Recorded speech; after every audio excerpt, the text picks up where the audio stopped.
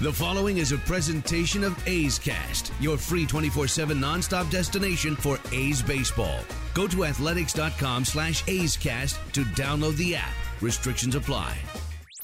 This is A's All Night. Laureano has hit it out again. A's baseball, just for you.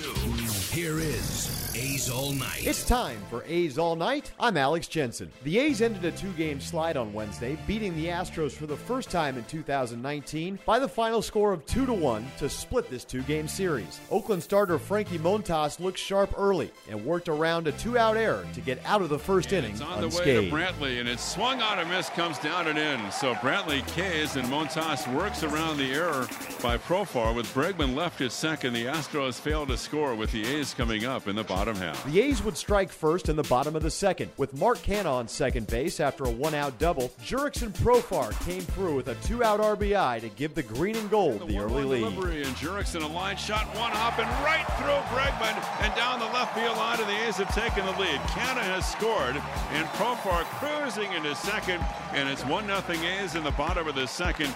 Too hot to handle, and that's a two-base hit for Jurickson Profar in his 10th RBI of the year, and the A's have the early lead. The score would remain 1-0 until the top of the sixth, when the Astros would tie the game. A pair of walks issued by Montas would put runners on first and second with two outs, setting the stage for Michael Brantley to go the other way and beat the shift. It's a ground ball, and nobody's there in the left field for a hit. Around third is Springer to tie the game. Altuve stops at second, and the Astros have locked this up at 1-1. The A's with the overshift, and Brantley hit the ball right through the shortstop area. Nobody was there. Springer scored easily. Bregman is second.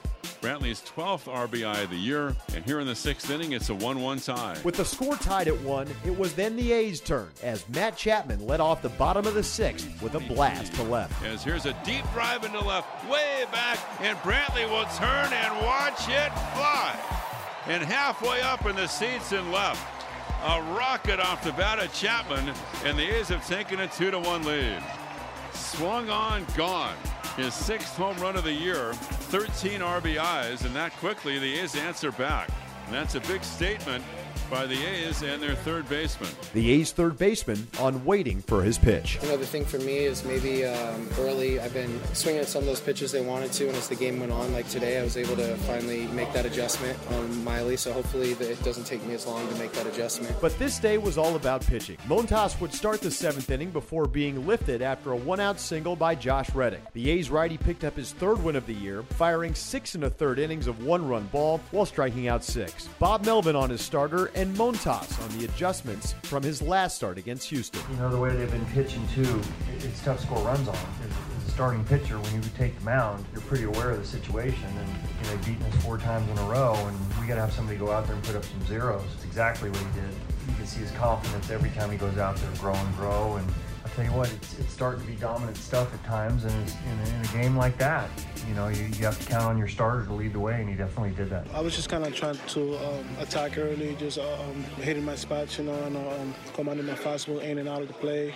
They were kind of like swinging too, so that kind of helps me a lot. I feel like when I pitch in there, I was kind of like falling behind a lot. So this one, just trying to get on top of the count. Praise for Montas was widespread in the A's clubhouse. Chapman and Lou Trevino weigh in. Tip the cap to Frankie Montas. He's been going out there every single time, every start this season, and gave us a chance to win. You know, we haven't always scored the most runs for him, but he's kept us in ball games and, you know, made pitches when he needed to, and to, you know, keep that team to 1 run is impressive, especially after I think they won 10 in a row. I mean, Frankie's been great all year. Look, since day one he started, I mean, he's been dominant, and this game today was one of the best times I've seen him. I mean, his slider was on, great velocity, being able to locate that splitter as well. I mean, it was fun to watch, so that we were able to pull that out for him is awesome. Once known almost solely for his blazing fastball, it seems Montas is now beginning to realize his full potential with the help of a new weapon, the split-finger fastball. Melvin and Trevino on the righty's evolution. You know what? There was a point in his career where he was on the path to do this, The injury sidelined him a little bit and ended up being a reliever, but then got humbled a little bit in relief and, had to find a different way to do it and did it. And we saw it all spring. We've seen it all season. It's been the key. It's a true third pitch. His slider was really good too. Sometimes it's tough to tell the difference between the slider and the split, but, a mix of pitches like that, and 98.5, I saw a few of those. So throwing strikes, getting ahead. Tough guy to hit when he's had the count and feeling pretty good. It's huge. Be able to throw off guys' timing. Also, not only does he have those great pitches, but he does, he quick pitches people, throws people off. He has a special arm, and now with his repertoire and being able to locate like he is right now, it's impressive to watch. And Montas himself on the biggest difference for him from last year to this. I feel like putting more strikes, having more command in the fastball. Like I say, in and out of the sun, and then that split of two kind of really helped me a lot to get heater off the fastball a little more. With Montas' day done, Lou Trevino inherited a one-out situation with a tying run on first base and escaped the jam with the help of his new pitch against Tony Kemp, who burned him in Houston. 2-2 curve, froze him, down goes Kemp looking. Uncle Charlie comes calling, and Kemp didn't know what to do.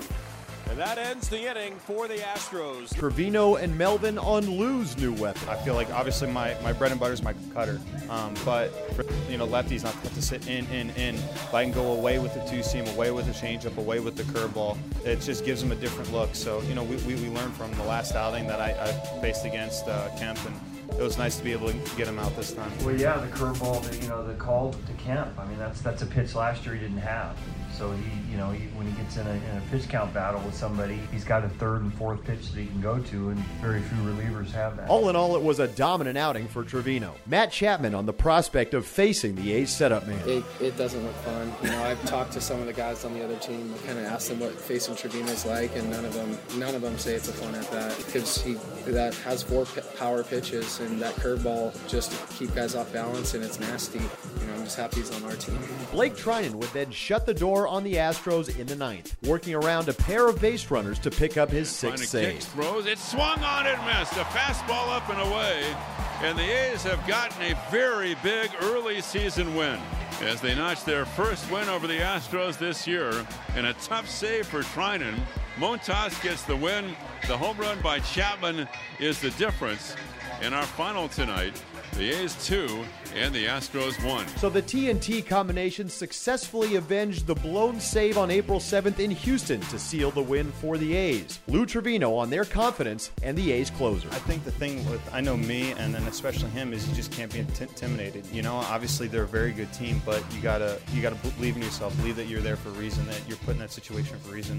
And Treinen is, in my eyes, the nastiest pitcher in the league. Today kind of showed that it's hard to beat him twice. With the win, the A's split the 2-game series with Houston and are back over the 500 mark at 11-10 on the young season. Oakland will continue this 8-game homestand on Friday evening when the A's send Aaron Brooks to the mound to open a 3-game series against the Toronto Blue Jays. Chris Townsend will get your pregame coverage started at 6:05 on Friday before first pitch at 7:07 along the Oakland A's radio network. Thanks for listening. I'm Alex Jensen, and this is A's All Night. This has been a presentation of the Oakland Athletics.